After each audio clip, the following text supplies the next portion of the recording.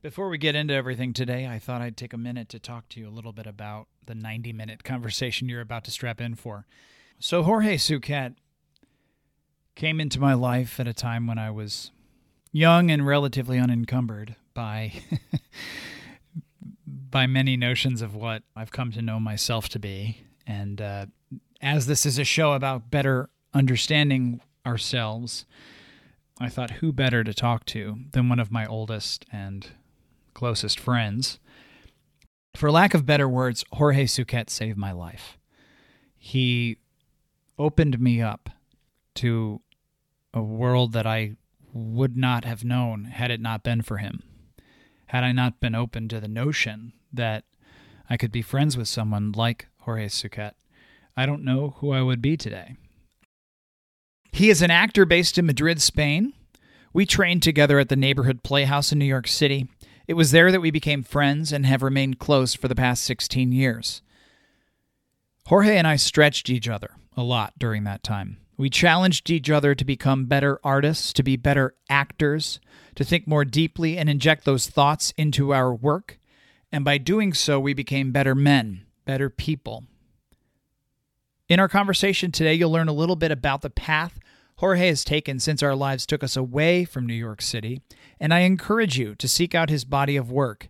He references many Spanish properties like Freedom and Ángel o Demonio, and he displays his abilities as an English actor on the Starz program Black Sails, as well as in Isabel Couchet's The Bookshop, co-starring Emily Mortimer, Patricia Clarkson, and Bill Nye. It's a great conversation, one where we vacillate from the things that inspired us back then to the things that are inspiring us today, and I hope that you take from it as much as I did. Thanks very much. Enjoy the show.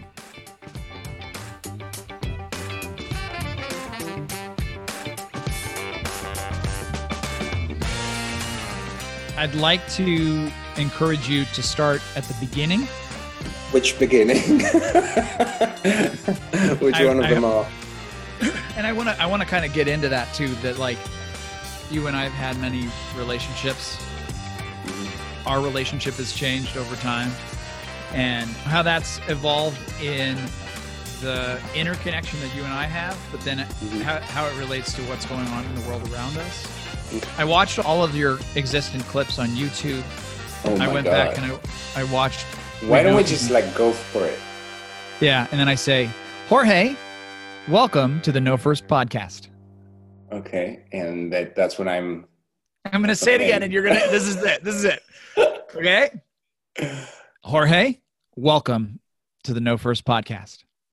Hi. How are you doing? Thank you. I'm doing great. How are you doing over there? Hello. He's laughing because we had a lot of preamble before. That's it. That's right. How are things over there? Things are, we're doing okay. It's good. Considering. Yeah, it's good to talk to you today. I'm grateful that you took time. Thank you. I'm happy. Where are you? I'm in Asturias, which is up in the north of Spain in the Cantabric Sea. I'm taking a few days off after working for most of the summer in the Balearic Islands and in Madrid. And what were you working on?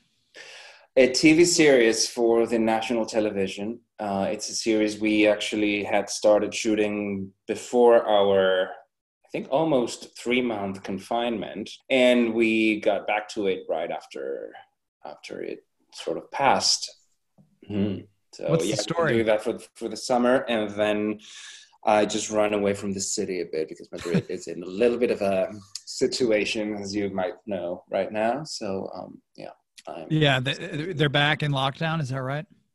No. Actually, not lockdown, but the situation is kind of like bad. It's not lockdown, but they're like taking measures and cutting off nightlife and cutting off a lot of contact as much as they can. But also, I don't think they're going to be able. Well, you never know unless it gets really, really bad. But I don't think they're going to be able to like do a whole complete lockdown, because that would just mean that the country will go to, I don't know, a really bad situation, even worse than it is already. Anyway, but going back to sorry, yeah. and you were shooting in the Balearic Islands, in Mallorca. Correct? In Mallorca? That's correct. Yeah. You're shooting in Mallorca. You were shooting it. Is it a series or is it a mini series? Is it No, a no, it's a series. It's a full season. It's actually the second season of a show that was already very successful in its first season. It's called The Hunt, La Caza in Spanish. But each season, it's just like the typical investigation series on murders and on whatnot. So the first season was on the mountains of the Pyrenees, in the little town of Pyrenees. This season is in the mountains in Mallorca, and they're just trying to solve a mystery of a child abuse network and all that, with like very high, how do you say it? People in high, like, people in high politics and places? in Yeah, high places powerful involved, people. and Yeah. powerful people involved, and so it's kind of like intense. Is it set in present day? It's set in present day, indeed. Yeah, Yeah. finally, 'cause I'm kind of like very much into period movies and or series.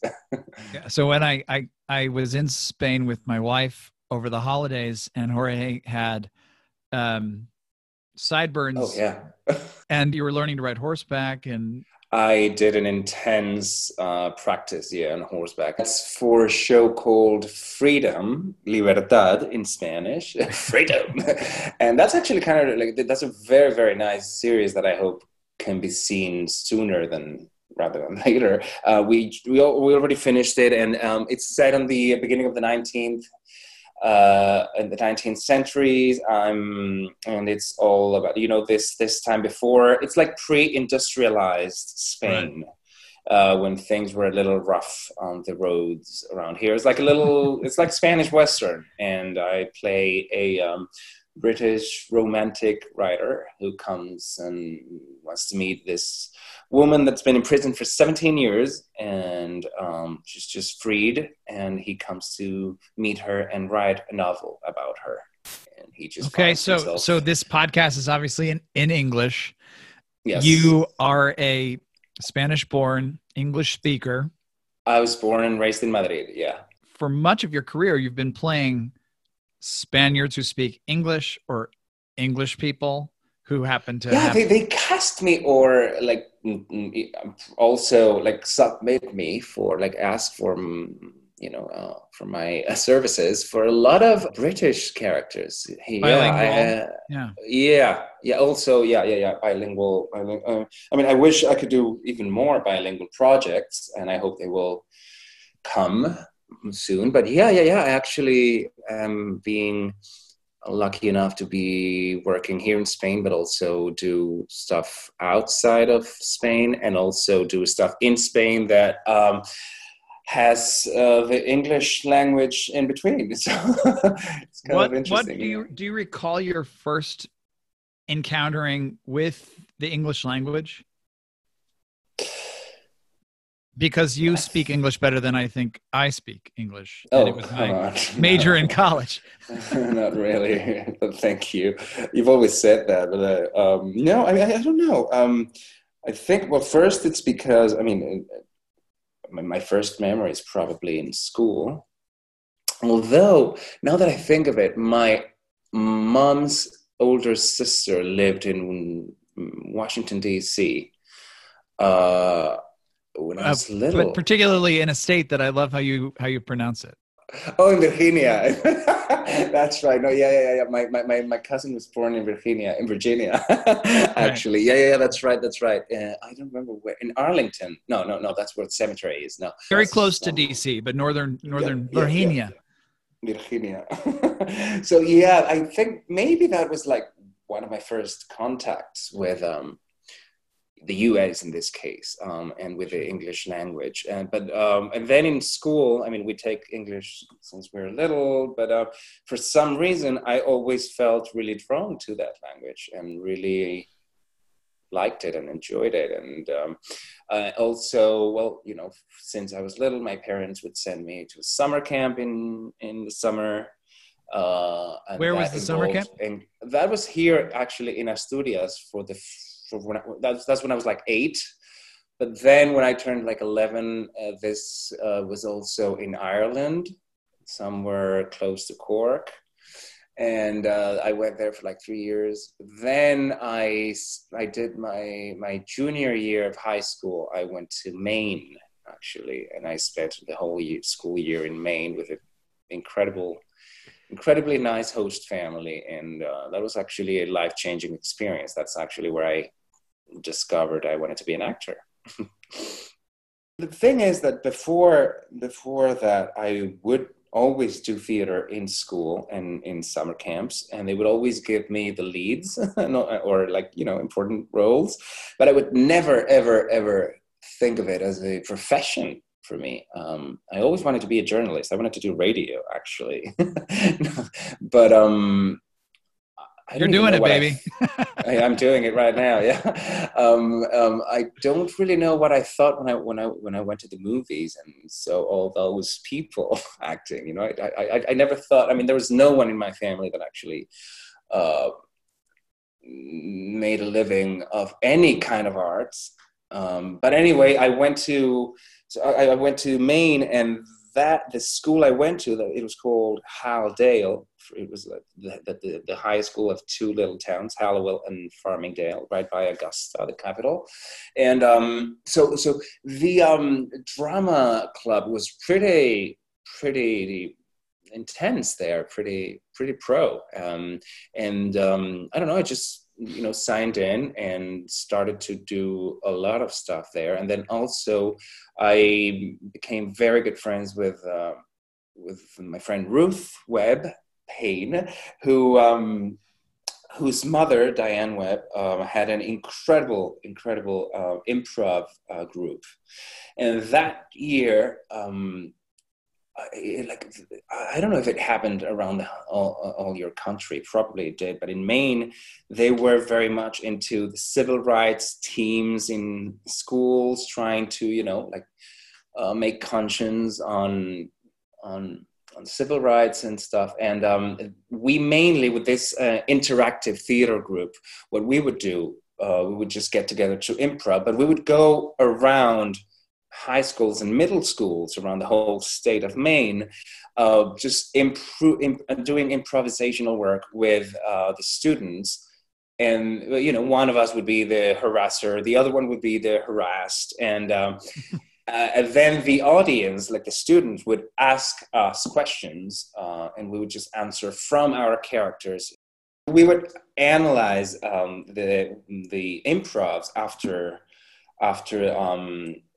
the actual performance, but we would still be in character, and the students, the audience, would ask us, why did you do this? What did you do that and that? And we would just answer from our character. So it was a constant improv, and I really got into it. And then I remember they brought us to see Rent that year because it had been a big hit on Broadway, and we went down to Boston to see it on the theater.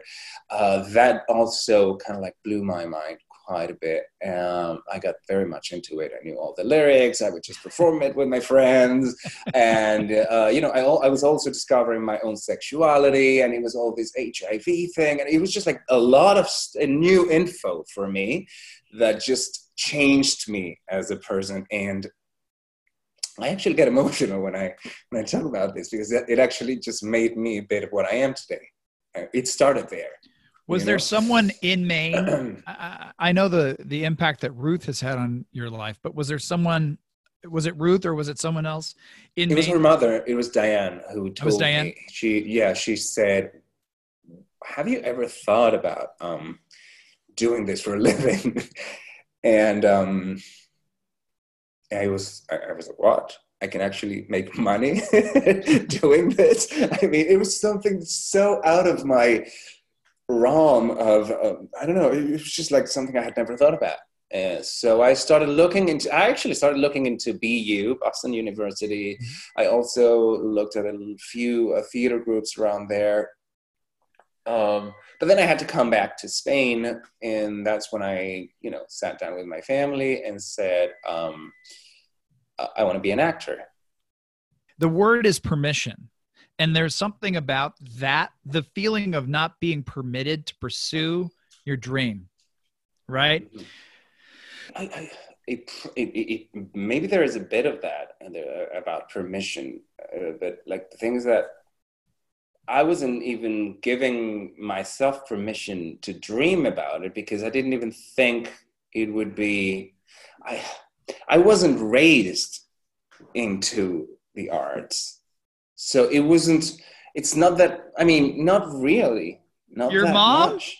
Your mom was an editor, Well, wasn't she? well, no, my mom worked for the director of a big newspaper group. Yeah, but that's more of a journalism kind of thing. That's why I wanted to go that way. That's like the closer to something creative that I sort of knew.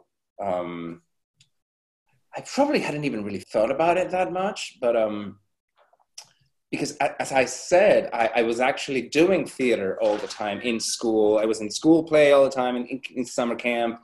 I mean, it was always there. I never had considered it as a profession for myself. Maybe it was permission. Maybe I think it was just like I didn't really know about it. It just like popped there, and suddenly it was also, what happened, and that's actually something that I've always thought about. It's just that I felt that I belonged somewhere for the first time in my life. Yeah, I belonged to the theater, to acting, or to films. I mean, I suddenly, well, I mean, films were not even in my head at the moment. It was just communicating, feeling something, and going through something that was not really me, but I was like a vessel to communicate. Yeah. That part you have always been very closely attuned to. The notion that you're a vessel. The notion that there are words that have to exist, there are actions that have to exist, that you are simply the synthesizer of those words and actions into something that's representative of a performance, of a meaningful moment. How early in your theatrical experiences was it clear to you that you were particularly adept at taking words from a piece of paper and movement and putting them together in a way that made sense or was somehow viewed as realistic? Like consciously, very late, much later than when that started in Maine. Because you know what happened? I mean, I went back to Spain, and then my parents said, "That's great, but maybe you should go to college to do something serious." Right. And I was like, "Well, okay, whatever." So I just went to do media, and like. But there's something to that conscious comment, because there is this thing called beginner's luck. There is this thing called Right. rookie intuition. There's something about the subconscious that plays into performance, or that plays into getting up in front of a group of people. A rawness that I think a lot of like 40 and 50-year veterans of the stage and screen are trying to tap back into that concept. Right, that's totally right. Because every time I've lost my will, my joy, or even when I've just wanted to throw the towel away and just say, okay, let's do something else, I always remind myself what I want to go back and sort of remember what I lived back then with those improvs, because there's the key to why I'm doing this. Your parents encouraged you to study something more serious. You focused on journalism, correct? Well, yeah, what's called here audiovisual communication, which would be like media studies, which it's like half journalism, half is like more related to film and television. You like take. It's like a very general kind of career. You take radio, you could take script, you could take communication, you take a lot of stuff. And I would just combine college with acting school, actually. So I would just either not sleep or skip a lot of college to go to acting classes. One of the big schools here, I did a year there, where Penelope Cruz did all her training, I think. But I was not ready back then. I was very confused. Those were kind of like confusing years. The I didn't really have a very complicated teenage years. I did have a bit of a complicated early 20s, maybe. So that first year of acting school was a little blurry, or I mean, if that's understandable. It was just kind of Oh, like totally. Yeah. when I was just like not focused whatsoever. So I didn't really understand that part of the work that in which you sort of like, especially in the first year of acting school, in which you really need to like open up and see what's inside, you know. I was a little bit of a mess. Then I didn't really like that school that much, so I tried another one, and then I don't know, just had to finish college, so I did. And after college, I worked on the radio actually for a few months on national radio, but then with my dance and movement teacher. He's from Philadelphia, actually, but he's been living in Madrid for a long time and training a lot of actors. I once mentioned to him the possibility of going back to the States because that's where I had actually discovered my vocation. And he was like, "Oh, really? Where?" I was like, "Oh, maybe New York." And he was like, "Well, if you want it, why don't you just try it?" That was not a possibility in my head when suddenly somebody said, "You should. I think that's a place for you." So since I had already started working with like an agency and doing a lot of advertising and some little extra work and TV series with little characters and all that, I had saved plenty of money to go to New York and try out. I think I went to audition in 4 different acting schools, and I think I got accepted in 3. One of them was the Neighborhood Playhouse, which I totally fell in love with. This man that I was telling you about, his name is Arnold Taraborelli, and he helped me out with preparing the audition and all my monologues and the song and all that. And there I went alone, not knowing anyone, and just, to try out. And then, I moved to New York, and that's where I met you, actually. That's right. And that's the second time my life actually made a huge turn and a huge impact on me. I mean, that's definitely what made me what I am. And that's the B side of Maine. The B side of Maine is the Neighborhood Playhouse. I'd like to think that this was a situation where the B side actually outsold the A side, and some radio DJ deep in San Sebastian discovers this B side, and it becomes a worldwide phenomenon. Well, that's a nicer way to put it, and probably more precise. And I like that. I like that. Ray, I'm always asking to be your A side. That's the okay. So you come to school. Yeah. What do you remember about that first day? I was so nervous. I was so excited. And, well, first of all, I had spent probably a week before that in New York, completely alone. Right. Lucky enough, my friend had lent me her studio in Chinatown, but I had spent a whole week running around Manhattan like a crazy person because I just wanted to fit in and people not to think that I was a tourist. So all I could do was just like run around, not really looking where I was going, just going very fast. But I was so excited. I would just go out at night by myself. I don't know. It was just like very, very, very, exciting is the word. And then I got to acting school, finally. I mean, the dream that I had been like sort of like holding for 4 years of college. And it was just, I don't know, I just got into those doors and the rest of the world just didn't really exist. It was just it was tough too, because I didn't really speak that, I mean, I did speak good English, but not as good as I do now, right? Or I did. I don't know.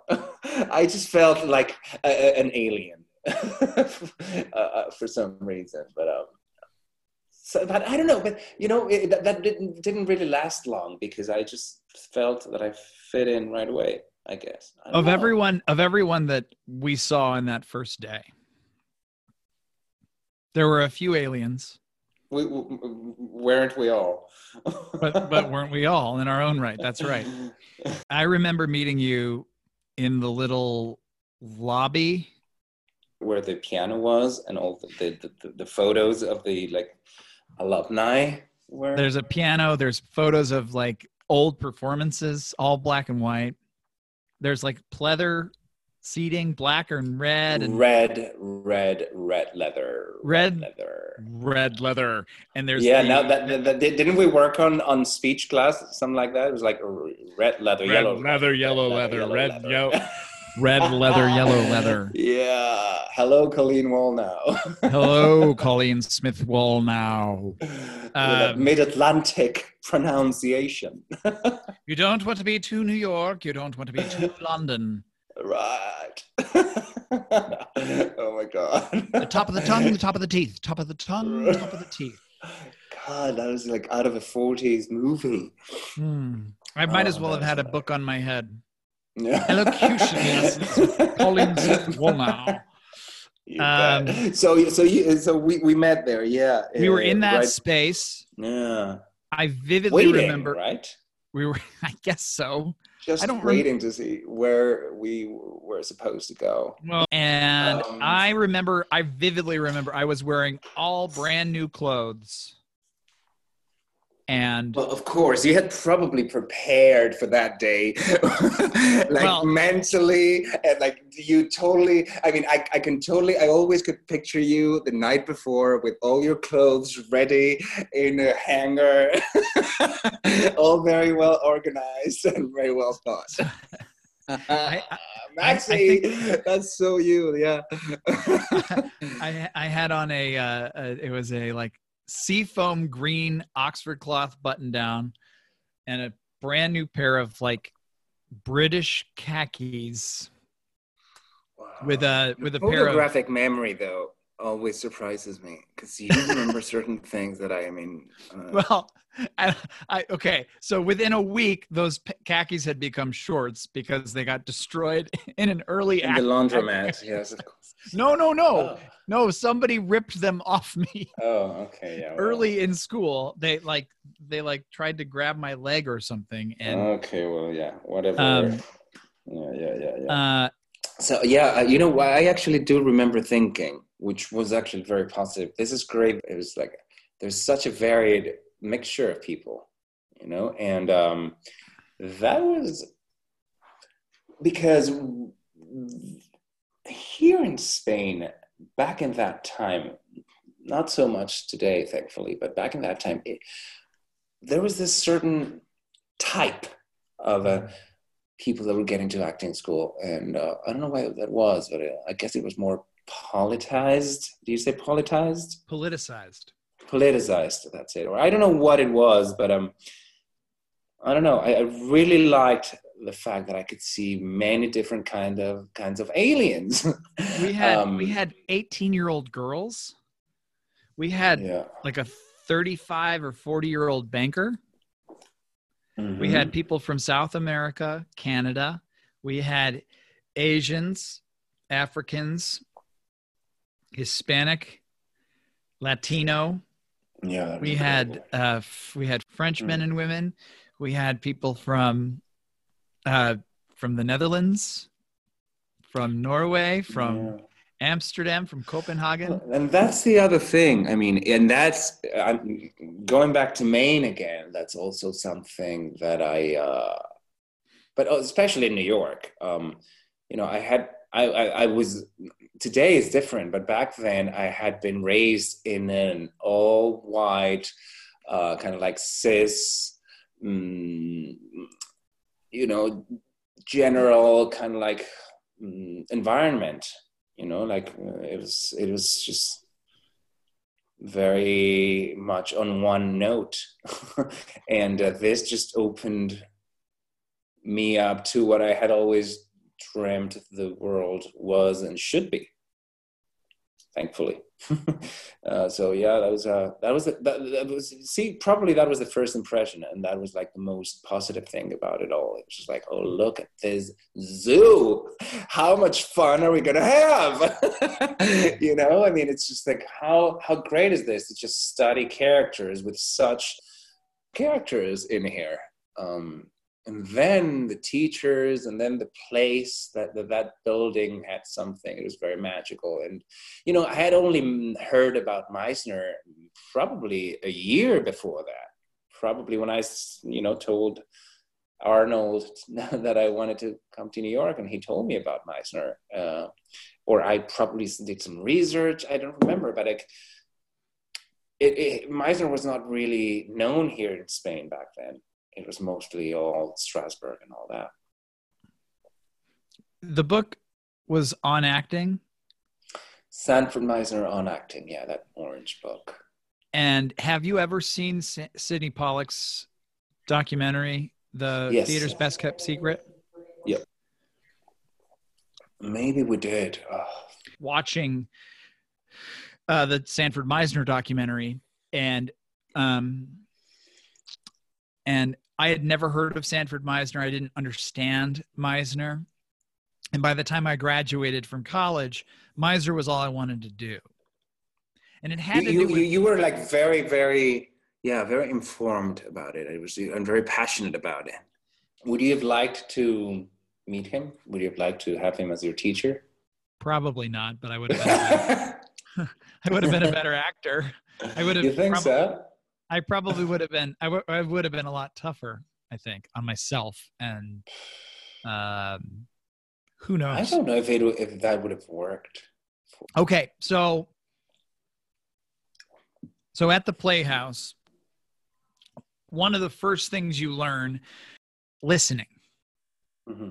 Listening is the key component that differentiates Sandy Meisner and Lee Strasberg. Lee Strasberg teaches an internalizing of emotion and allowing for the sense memory to come out and come through in the performance of the actor, which is why so many famous film actors come out of the actor's studio, because your focus is on what's happening in the face. And Meisner was focused on the space between two people. And that was the part that I was constantly missing. And I think it has to do with an inherent narcissism, an inherent focus on the self and self-awareness and self-discovery and self-consciousness. You're being too hard on yourself. To be quite honest, I think both actually talk about the same thing. After the years, I've come to realize they both talk about acting and listening and reacting to what the other character is giving you. There's just different ways of approaching the same thing. I have realized after the years that, like, when I finished in the Playhouse, I was very active in that, reacting to what the other was doing, and what was that provoking on me or in me. But I would always miss something, and I didn't really know what it was. And only when I started doing workshops on more of a Strasberg oriented kind of work, I somehow found a more complete toolbox in a way.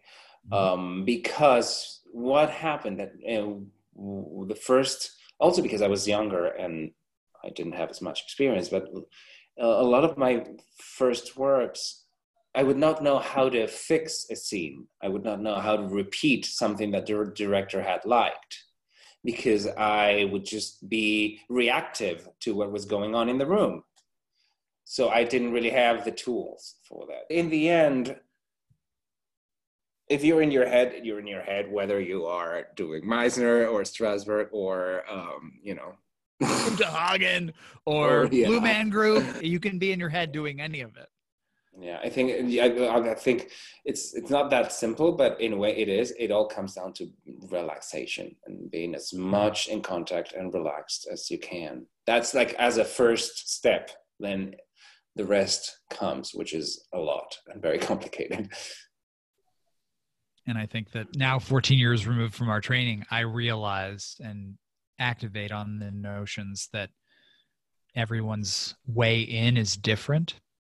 Mm-hmm. And the way that you encounter the work, it comes down to how do you delve deeper into you to be more present, whether it's a camera, a tennis ball, a person, or the utter void, the nothingness. And ultimately, it's a challenge.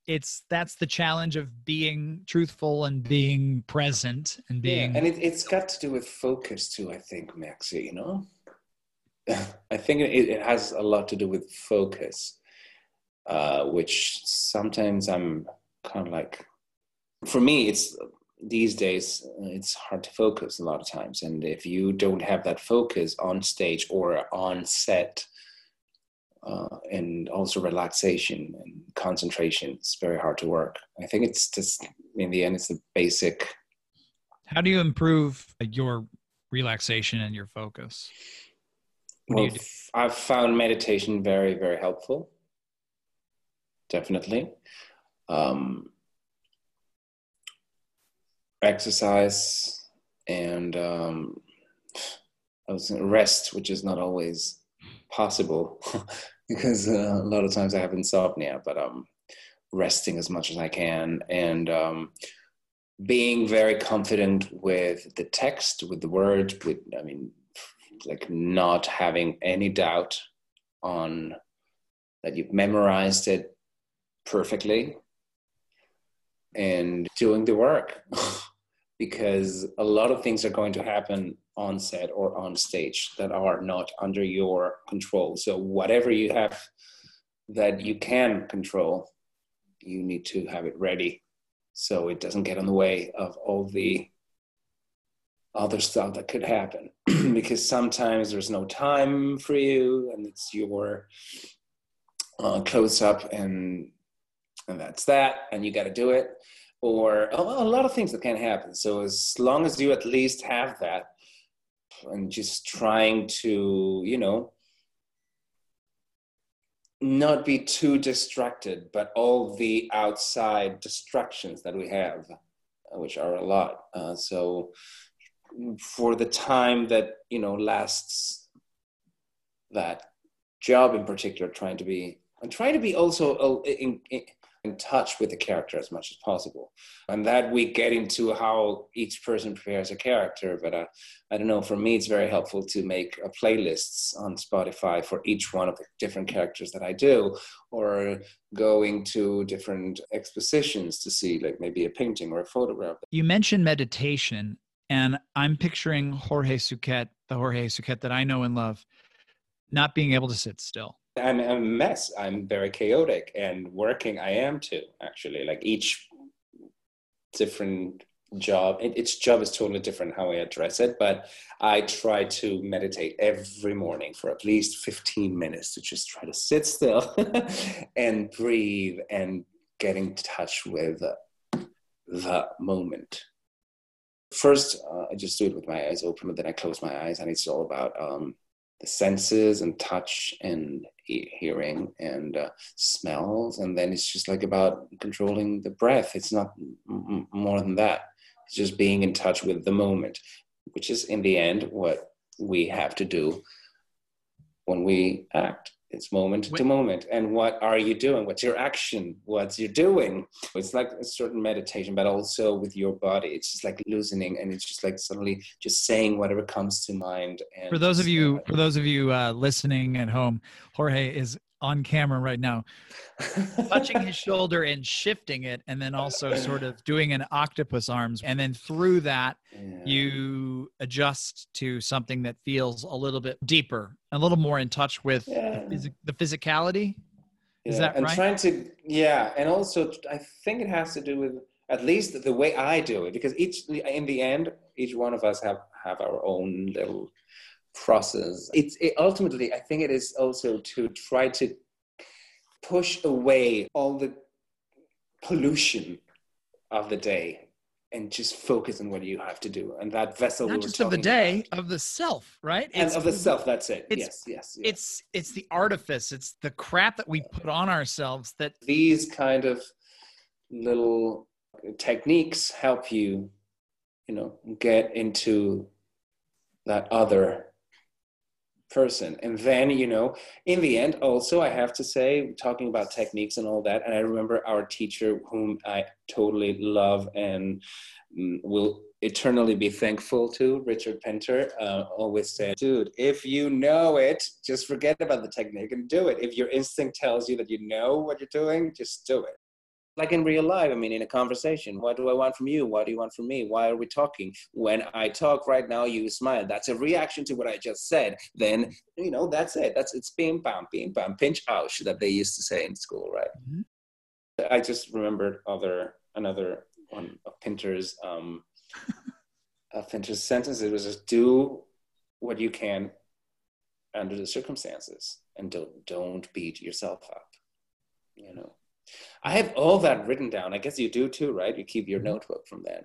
Yeah, I still go and check it every now and then for certain jobs. I don't know that I actually kept my notebook. I think more often than not, I found myself drafting on just anything I could find, and then I'll find it written in a book or on the back of a record, or and that's why you're still acting and I'm not.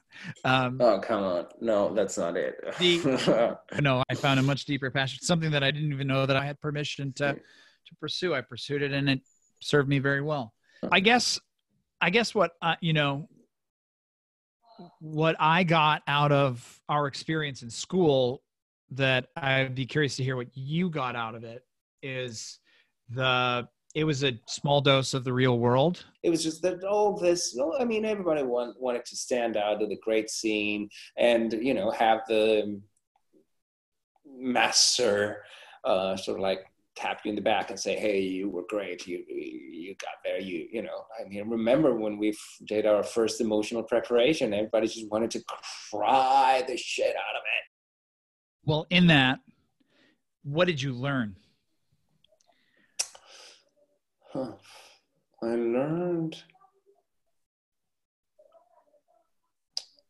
definitely learned how to listen, not only with my ears. Listening is reading behavior, and that's something that was really helpful. But I learned how to be more humble. I learned it was the first step for me to really learn what acting was. But also I learned to just live the moment as much as I could. I don't know, it was just one of the best experiences of my life. It was probably the best decision I ever made to go to New York and go to that school. I also learned how to never be satisfied with first thing you get, to keep digging and into that you can always find more truth, find better, and that this craft never ends. You keep learning over and over and over. And I learned that it wasn't enough. That I needed to keep training and to keep, getting better, and that I need to keep feeding my craft throughout the years. What's the food of your craft now? Well, I'm just more conscious on, suddenly I can think of something and I just write it down, or I just see something and say, oh, let's just keep that for whatever. Or I keep taking classes every now and then. I keep asking for help when I don't know how, or when I think someone can support my work, because sometimes doing it by yourself is most of the times doing it by yourself, you just get too much in your own doubt. If you have an external vision it helps a lot, like having a coach or at least having a friend with whom you can share your visions with, or music, art, movies, theater, going to the theater, and seeing other actors, other actresses. And therapy helps a lot too. From, as I said, exercising and doing things that just, so because I do tend to sort of like try to go over myself in life, just enjoying the moment. And so I need to sort of like remind myself to focus and, keep being in touch with what really is going on. Because even though it's hard these days to be in touch with truth and with reality, I think it's important to remind oneself every now and then that we got to do it, not only for this job, but for a lot of others. Observing a lot. It's very important in general, not only for this, but to be compassionate with oneself and not putting pressure on oneself all the time, because you got to do this and you got to do that. Sometimes you got to leave yourself alone too, and that's okay. And that's a totally different conversation. But yeah, I think that's also in this world of wanting to be the first and just achieving everything and being, and competitive and all that. And sometimes it's also nice to let oneself alone for a bit. I try to remind myself that every day. I don't know if it works every day, but I try. I guess.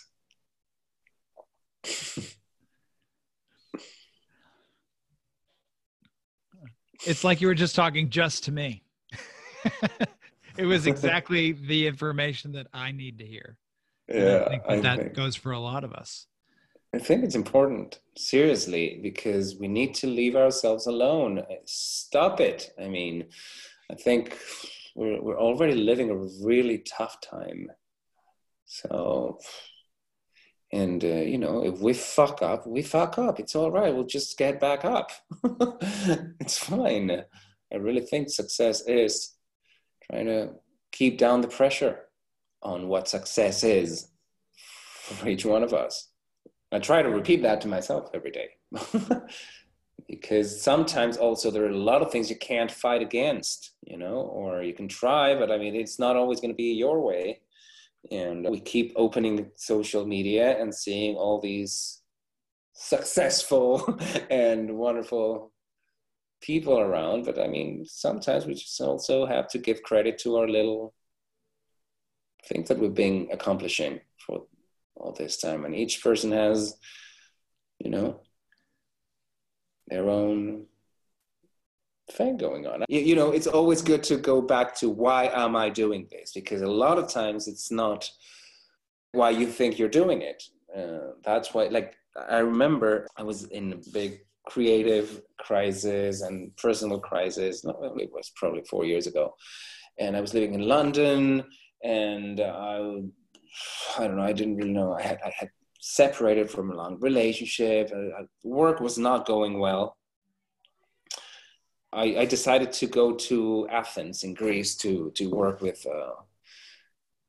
like as a volunteer, as an independent volunteer with like in different refugee shelters and all that. And mainly I just wanted to go and see what was going on there, because when I got there, I realized going only for a month, I didn't have much to do, but I did ask myself, what do you have to offer to these kids, or this, because I was mainly working with kids. And, I realized we can do theater. Let's do it. And suddenly we started doing it. And suddenly I found another purpose for theater. And that's what made me connect with why I had started doing it in the first place when I was 16 back in Maine. This SHOT group, Students Helping Others Through Theater. That was the name. Students Helping Others Through Theater. That was it. SHOT. Yeah. So that's it. That was, the main reason why I started doing what I started doing it. Then the other things came, and now, well, I'm working as a professional actor as much as I can, as good as I can, given the circumstances. I'm not the best actor in the world. I mean, I don't know, but I'm just there working. And that's already an accomplishment. Success is a different, as we think it is a different, totally different thing, I think. That was pretty powerful. You were touching on a lot of what you've learned and a lot of what you've come to. A lot of what makes you so great. And I think that, you know, I, for one, am going to take away from that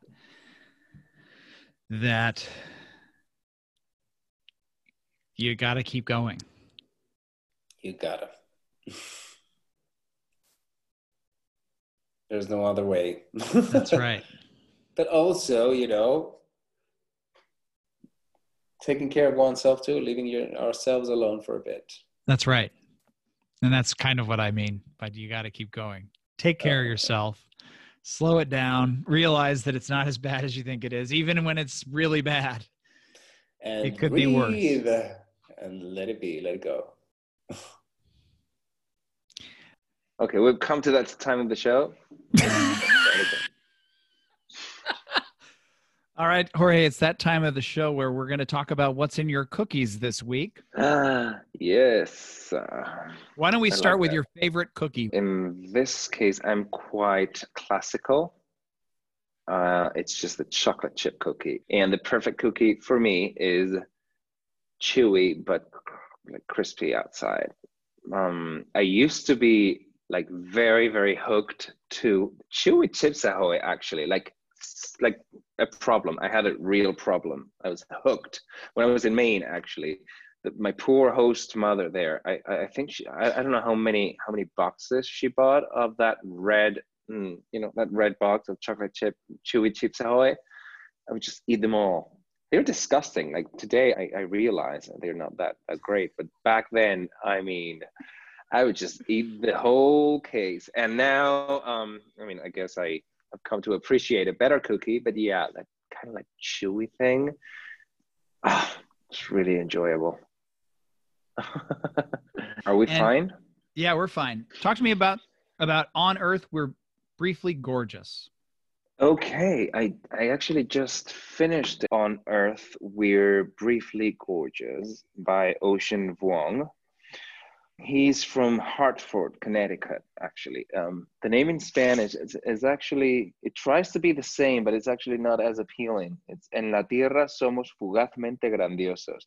And the cover is so ugly. I mean, it really is ugly. It doesn't really give justice to this beautiful, beautiful book. Seriously, it's really, really gorgeous. It's beautiful, it's poetic, but it's harsh, and it's sad, but it's hopeful.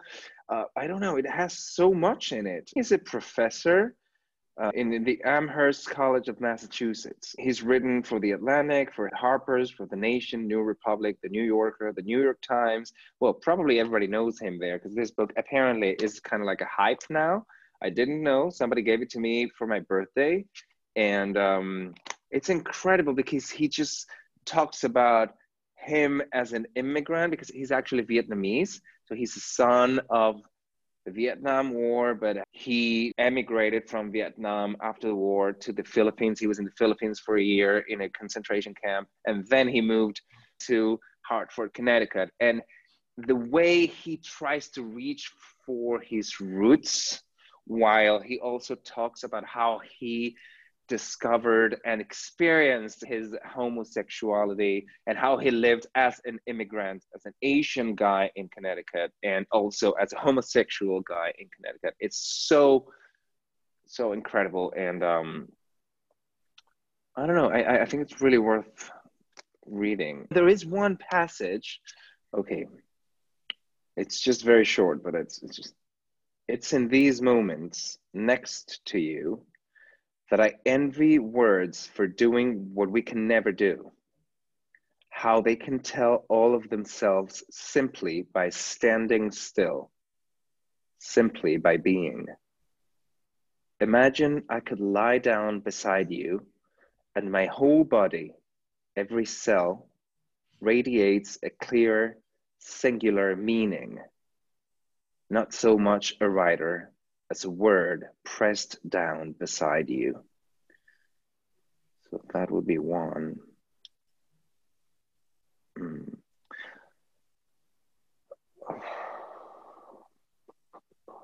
What do you take away from that? Well, you know, he talks about language in a way that I've never really stopped to think about. I don't know, the way he talks about words, because the thing is that this book is a letter that he writes to his mother, who did not know, who never learned really how to speak English, and she really didn't know how to read. So he writes a letter to his mother, knowing that she's never going to read it.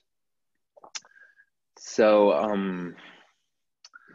I don't know, the way he talks about language, there is something that I mean, words say so much, and sometimes they are so hard to say.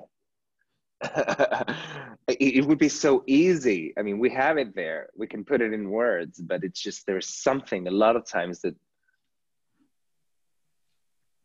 like gets on the way and Well, could you draw any parallels to your own attempts to find the words when you were attempting to be more honest with yourself or more honest with the people in your life? Well, I mean, it just repeats itself over and over. Right. Sometimes it's so hard to put a feeling in words. Sometimes you just like your head gets on the way. Again, the head. We talked about our head a lot, but yeah, it does get on the way, and you just are afraid to hurt someone. And in the end, the last thing you think about is yourself. You just think the words might, you know, just change things, change paths, change things forever, you know? And yeah, I mean, speaking of my coming out, of course, like when it was other times, of course, but for me, having a family that's apparently sort of like a traditional family, but they're such an open-minded people. But it was very hard for me to, you know, take the decision of, you know, just saying hello. I like men. Today, for me, it's so natural and so, you know, normal.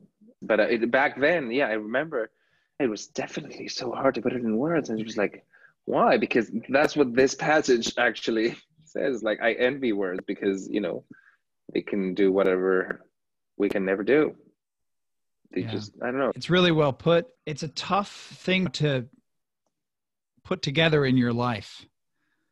One of the things that I have struggled with is my ability to face the problems that I have and to be honest with myself about them. To make them real, because when you just speak them out, they're real.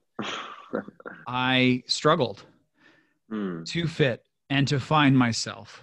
And now as a result of saying, you know, I always felt like I was letting someone down. I've always felt like I'm in a position where I won't be liked if I behave a certain way. Right. And ultimately, that's not right. That's not true.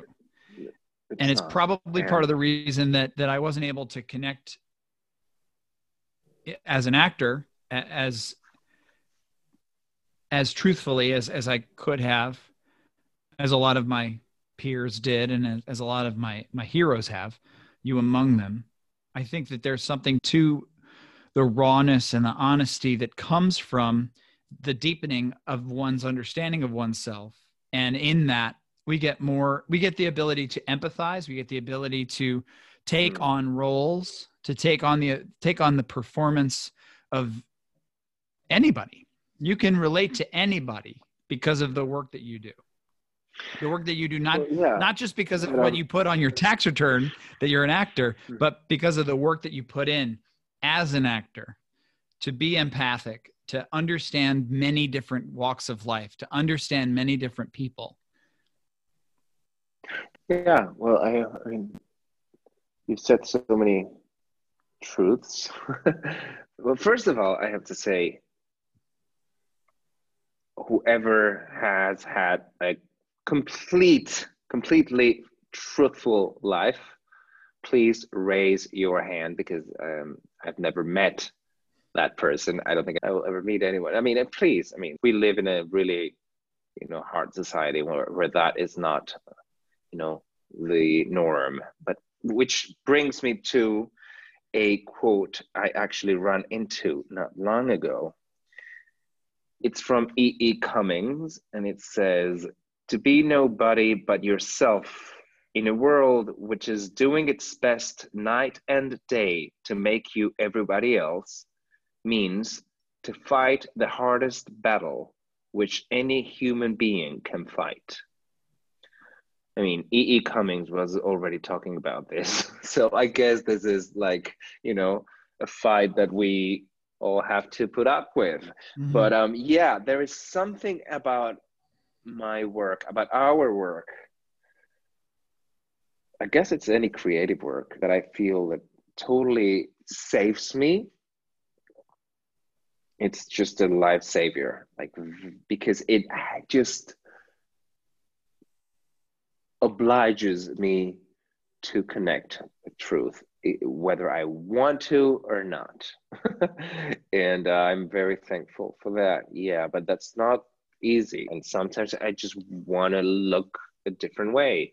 And a lot of times I just don't get there. And in my life, it's different. I do go over it so many times.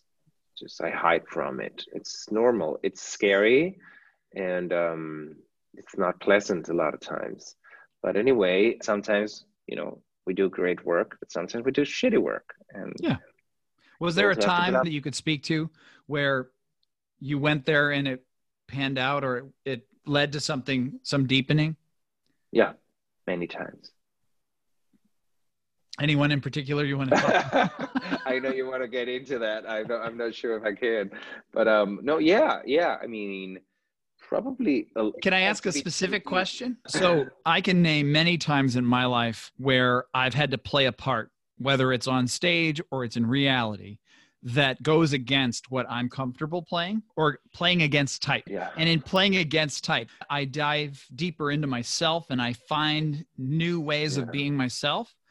But I'm wondering if there are times where you're playing on type, you're playing the character that you're known to play, and you still are able to find that depth, be it because of the content. Oh, well, it just happened with that character in Freedom, that romantic novelist in the early 19th century, in the early 1800s. I was playing a character that's basically made for me.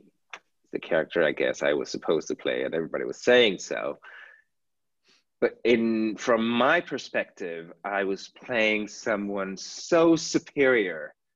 I was playing someone that I admired so much, that knew so much about life, knew how to do so many things, knew how to travel alone, solve problems, write, paint, I don't know, do all these things and just like get through life, surviving in such a brave way that I was only learning from him through myself. It was so interesting. Yes. So yeah, it does not have to be something deep and troubled. No, it's usually, a lot of times you just discover great stuff. I don't know. I remember one of my first leads.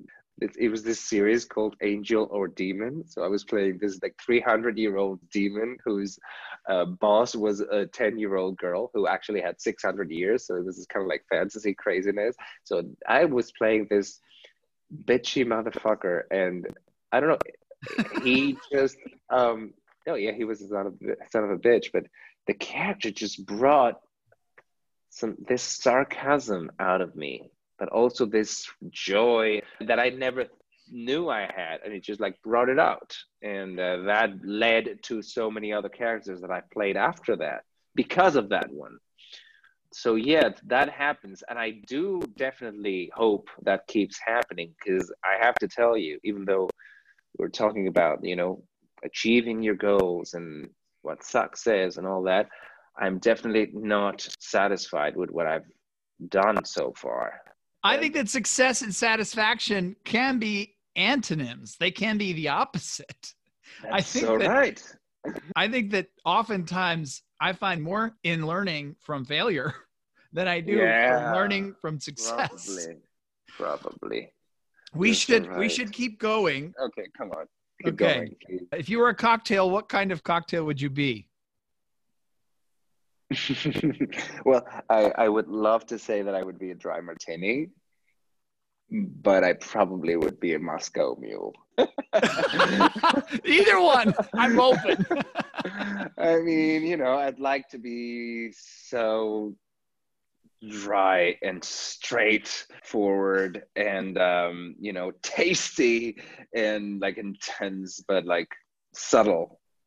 Like than a dry martini, but no, I think I'm more complex and dumb and crazy and mixed.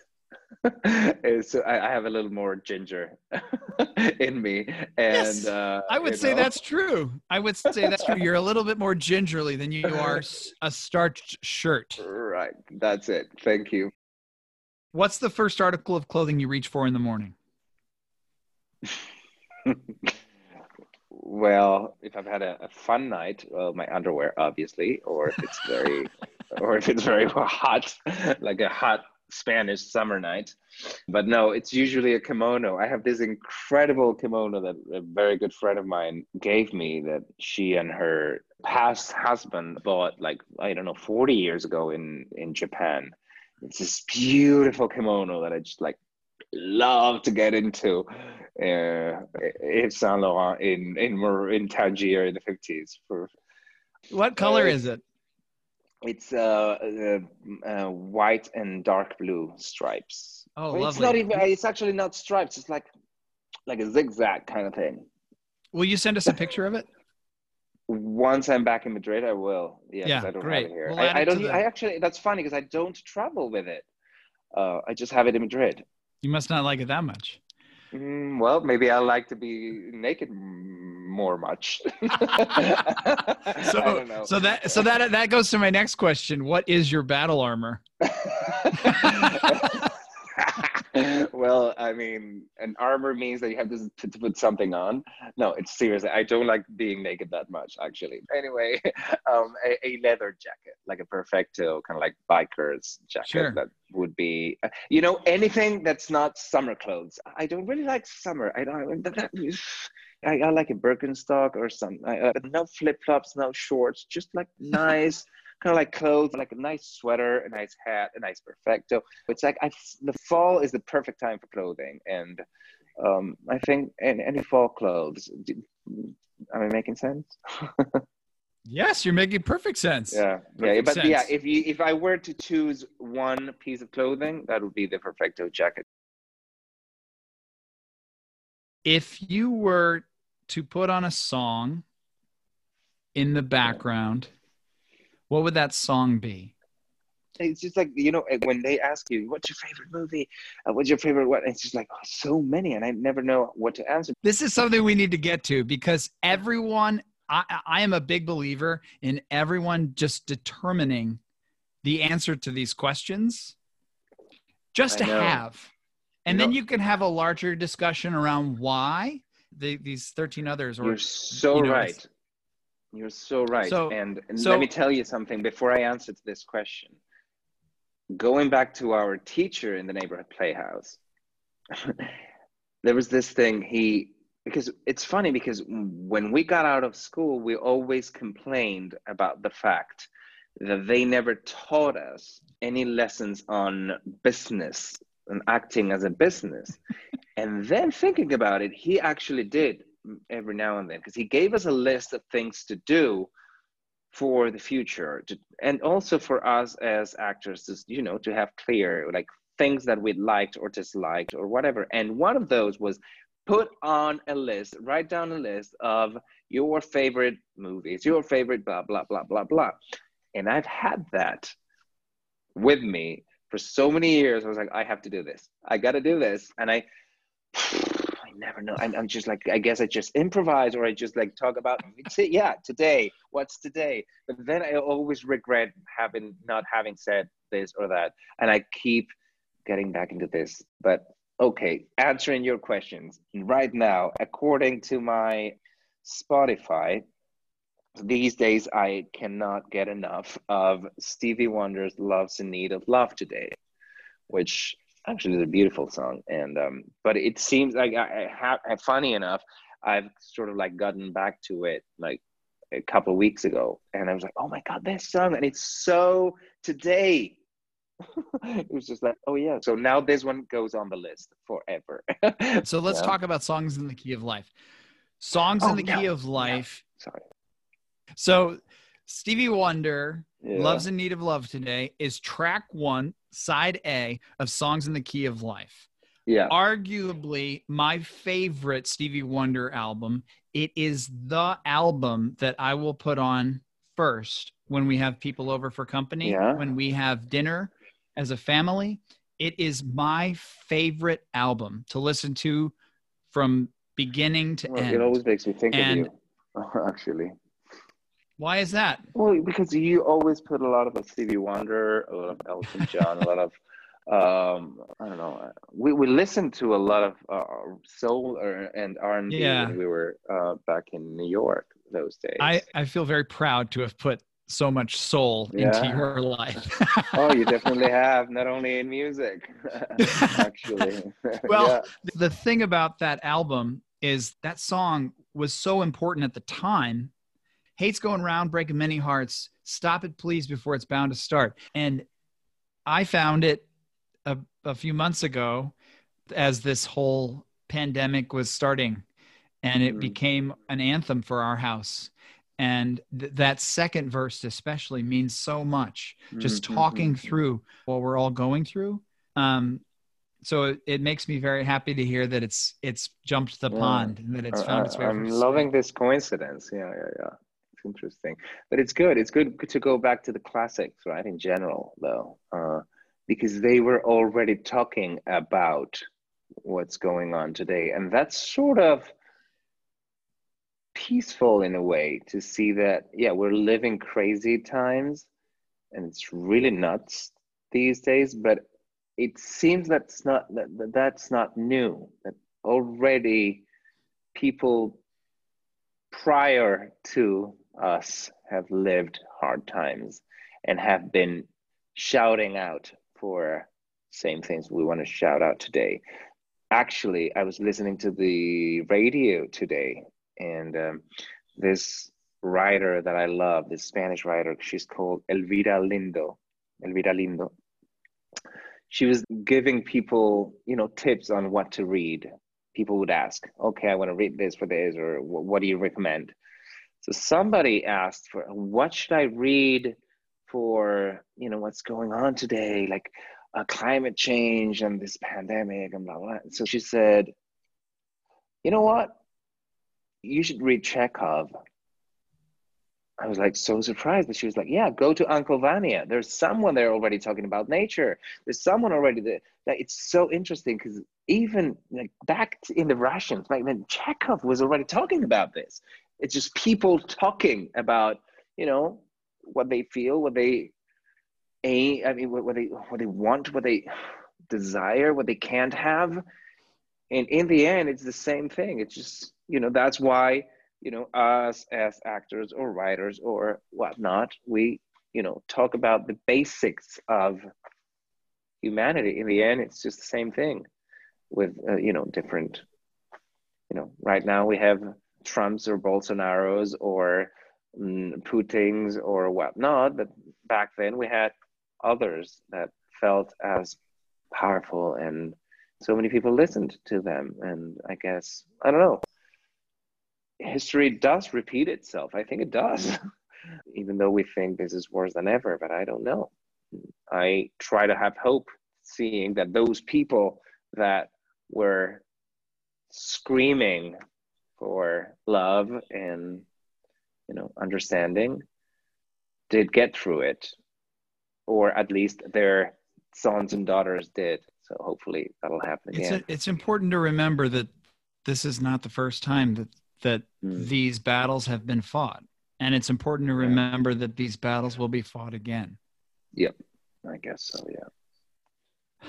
To take it back to the soul songs, it's the same old song, but with a different meaning since you've been gone. And I think that that's true, that different players can take on the same parts in the same old songs, in the same old stories. That's it.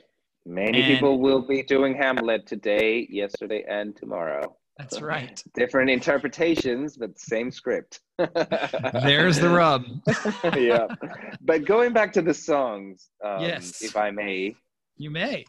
Why I was saying it just changes, and sometimes you just like burn out a song, but there is certain songs that like accompany you through all your life. And there's this one that I've thought of. It's called Lisbon, by this trio that I think was or is, I don't know if they still exist, but they were called Trio Obscur. And that saxophone in that song just blows my mind, blows my heart. It has for so many years. So that would be that song, probably.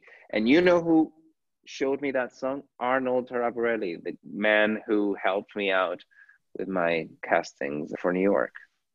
I probably gave you this song when we were living in New York, but it just, I mean, that saxophone just like brings me to so many places. I love it. I definitely, yeah, I would choose that one as one of my lifetime songs.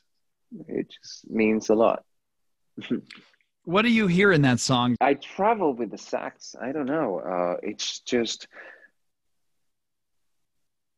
it's so powerful, but so soft at the same time, so subtle. I always include it in my playlists. It's come with me when I've had my heart broken, when I've been happy, it just like fits all the time. I never get tired of it. It always comes back to me. And it's not that common to find it. I don't know. It's special to me. Yeah. There was a time though also where Trio Obscur made its way into a lot of dinners.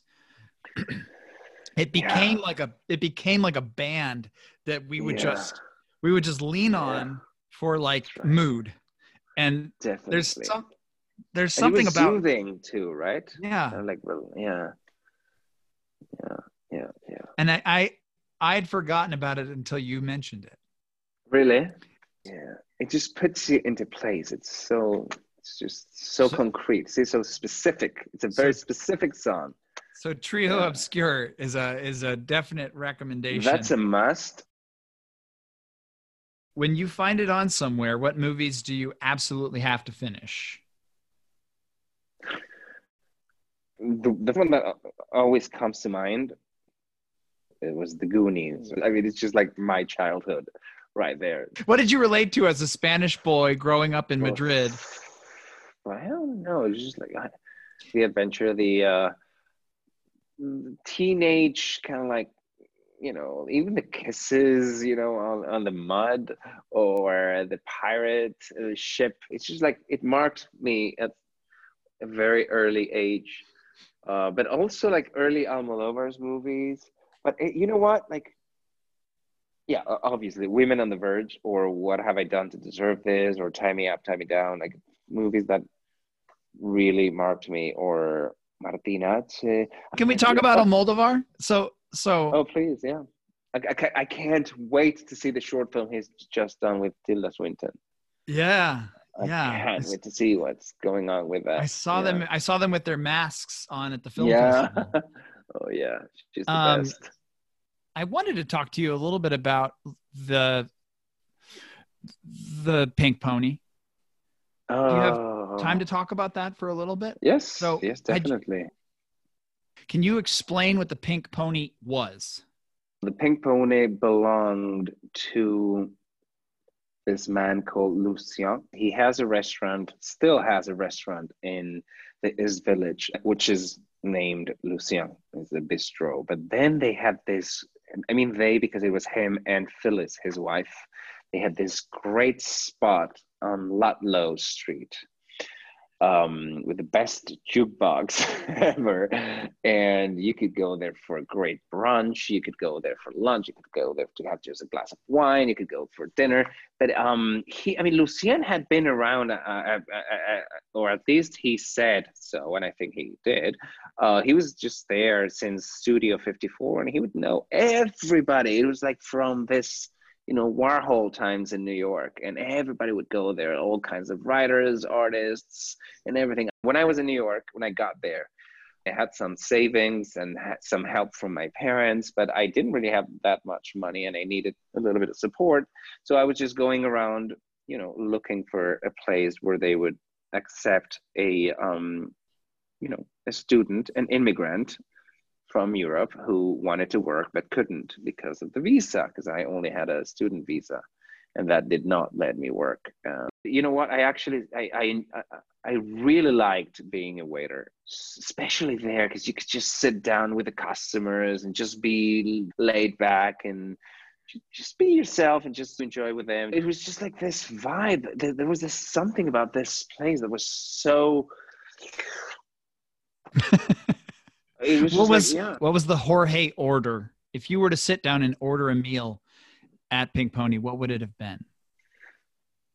I don't really remember anything but the pancakes on the brunch.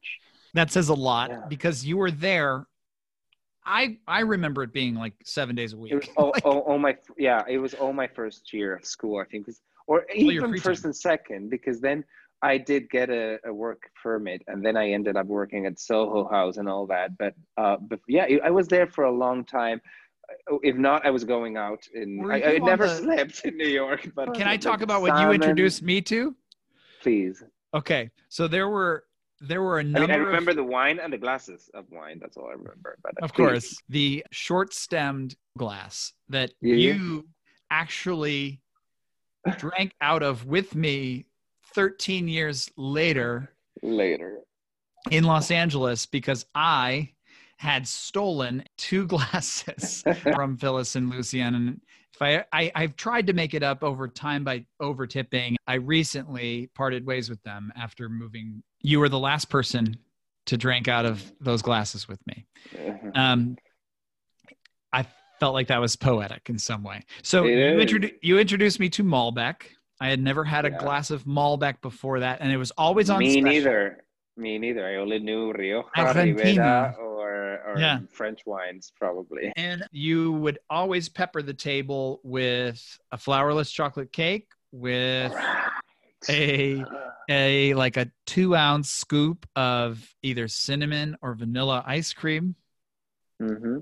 And it was my birthday dinner. It was my first date dinner. It still is the thing that when I go back to New York and I find myself at First and First, I have to have a glass of Malbec. I have to have a slice of Lucien's famous flourless chocolate cake. That's so crazy. Now I'm like remembering that I had totally forgotten. If I have to think of a cake that we had in New York, I always think of the apple pie a la mode that we have at this diner by school, It's so sad that it doesn't exist anymore. I mean, not the cake, the Pink Pony, actually, because the other thing to go back there. The other thing that was like wild about the Pink Pony was it felt like it was put together with popsicle sticks. Absolutely. And they had this like barn door at the back that was arched, painted blue, and beyond that was this library with like a church pew around the perimeter. A duvet, and it was so crazy. It seemed they might have had a futon in there at one point. Russia 1917, but then you'd see Debbie Harry there, or you'd see, and it was always Jim Jarmusch. Jim Jarmusch was always there. Always there. And it was right by this place called the Max Fish. Max Fish, next door. We would see like Scarlett Johansson there all the time, and that's all gone. That's all gone. What I remember about that time and in that space was that it was our La Panagile. It was our Montmartre. Yeah. Do you remember like the times I had late shift? We would just like sometimes like close the, what do you call it? The gate. The gate. Thank you. And put the jukebox and dance in there. Oh, and it had a free jukebox. It has a free jukebox. So there was something to the pony though What's your best memory of the pony? Oh, there's so many. There's so many. There's Because you kept going there. Oh yeah. Long after you left, I would still go back every time I was in New York.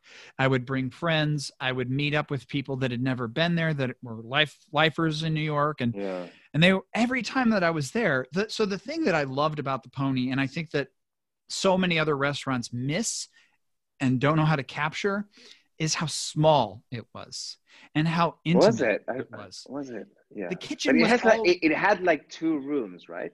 Right. It had 2 rooms. It was deep. It was like a railroad style apartment where you Yes. had the bathroom in the middle, and it had that dividing wall that they would close. And there was like a private area that on nights when they really needed to like pull in the dollars, they would open up that back area, or they would have private parties. But the kitchen was like 6 feet. It was so small. Yeah. Yeah. I don't know. It was a little tile wall. You know, at a 90-degree angle, that the kitchen everything would come out of that kitchen. They'd give you a half a loaf of a baguette and a bunch of tinfoil wrapped butter. Oh, and a lot of butter. Yeah. That's right. And the lighting was impeccable. The lighting in that place. Absolutely right. And that weird mirror in the bathroom. I think they had one water closet, and the mirror, if you looked at it, it was a box, and it was actually your actual visage, not your reflection. Oh, that's right. But it was like, fuck, your memory is impeccable. And now I just remembered too that they had a lot of photos from like people in the 70s with Lucian and people from throughout, throughout in general, yeah. You want to know a good anecdote though? It was funny because they would always put me in charge of the European customers' tables because they wanted me to explain what tipping was in the US. And sometimes they made me run after them when they were on the street, like, dude, you didn't leave a tip.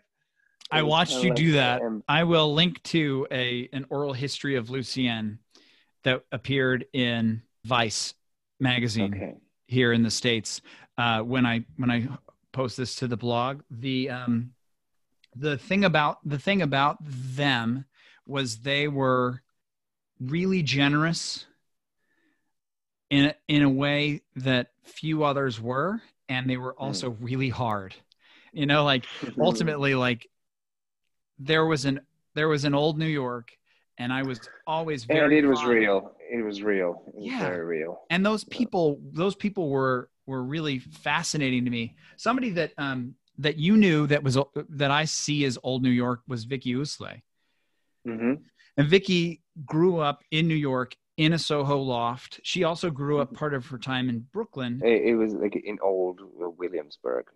Old Williamsburg, that's what it was. Yeah, back in the 90s. Yeah, she part in the north of Spain in Cantabria, and part in Williamsburg. And then because her parents are they're all, and they're all artists. Her father Juan Usle, her mother Victoria Fibera, and her Vicky Usle, great artists that, you know, her parents went to New York in the 80s to just, you know, find luck, and they found it, and they are actually great, and they got very successful, and that's when they moved to that loft in Soho. So she's always in between. She's the one who actually lent me the Chinatown studio. Thanks to her, I had a place to fall when I got to New York. Great people. Yeah. Let's go on to, what do you do to deal with the pressures of success?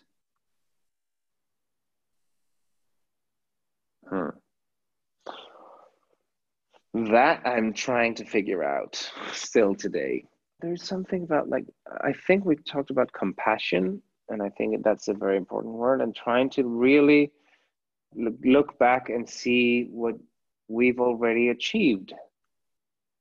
And a lot of times we're going to be surprised because we tend to be very negative and put down a lot of our accomplishments because we already take them for granted because they are already there. And suddenly it's like, hold on, just look back and see what you've already done. And I've done a lot of things that are, you know, deserve to be called successful. It has a lot to do with the way you deal with your ego too. Right. I'm okay with putting myself out there fully with the full knowledge that not everything's going to track with everybody. And certain things are, and that's okay too. And it's all about just being truthful to the moment. Something that I think we can both relate to, that like just whatever the moment brings to me, I'm going to deal with my set of tools that I bring from my past to that moment. And sometimes I'm going to be able to deal with that moment much more effectively than at other times. Yeah, everybody says this, but it's true. We only live once, as far as we know, but it's going to be over at some point. So let's just might as well enjoy it. Enjoy the ride. That's the thing. And that I can say I have done and I'm doing. And at least that's a success. In the end, also, fuck what people think. Seriously. Fuck what people think. I try to remind myself that over and over, and I've, achieved a lot of improvements in that matter. But still, especially when you do something that's public or a lot of people are going to see. I mean, you're exposed, but anyway, there's always going to be someone who's achieved better things, but also in different. I mean, I don't know. It's not all about work either. Success is in every success or failure. They are in every aspect of our lives, and we are very complex and more like work is just one little thing of who we are, and we have to remember that. We have to take care of so many other things too: family, partners if we have them, lovers, kids if we have them, pets, other people, and be empathetic. And there's too much and there's no time for it, so might as well just like do whatever we can under the circumstances. Thank you, Mr. Pinter. No. Yes, absolutely. I think that's exactly right. Basically, take life as it comes and do with it the best you can. Make the best of it. And realize that you only live once. Yep, apparently so. Yeah. Well, Jorge, and it's all ashes. I could talk to you all day, all night, all year for the rest of my life. It's already 1 a.m. here in Spain. It's 1 a.m. in Spain. We're having this long, wonderful conversation. And I think that we got to a lot of wonderful things here in this conversation. And I'm super grateful that I get to call you one of my closest friends. Mm-hmm. That we get to have this level of honesty and openness and conversation that we will hopefully have the rest of our lives. I can't thank you enough for coming on my show. I can't thank you enough for having me. Me too. Can I just say one last thing? Of course. Apart from that, I love you and, you're a wonderful person. Thank you for including me in your life. But you asked me an interesting question that I've always sort of like run away from, which is, what is my motto? And I wanted to answer to this question because I would always say, live and let live. There's these kind of like, but suddenly the other day reading Ocean Vuong's book, I came across this beautiful, beautiful, beautiful sentence. It has so much to do with what we've been talking about. And it says, so much joy is made worse by trying to make joy stay. I think that's quite huge. And I think that's my closing line. I think we should leave it at that. Yeah. Thank you, Max, and have a beautiful day and be safe. Be safe, everyone out there listening to this, to friends just rambling on and on. Take care. The truest ramblings are ramblings between two friends. Thank you, Jorge. Thank you. I love you, man. Have a great one. I hope you enjoyed my conversation with my close friend, actor Jorge Suquet. You can and should follow along with his journey on Instagram at Jorge Suquet. That's at JorgeSuquet.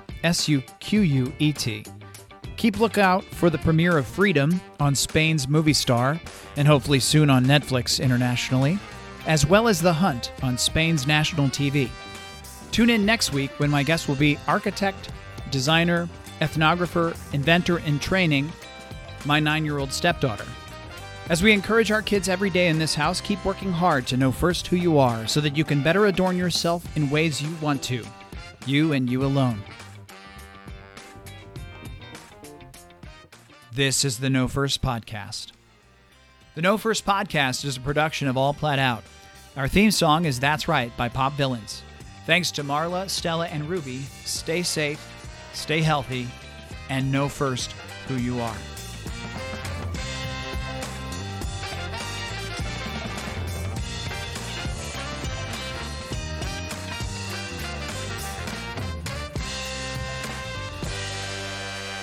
Películas. Películas! Thank you, Jorge. I love you. Besos.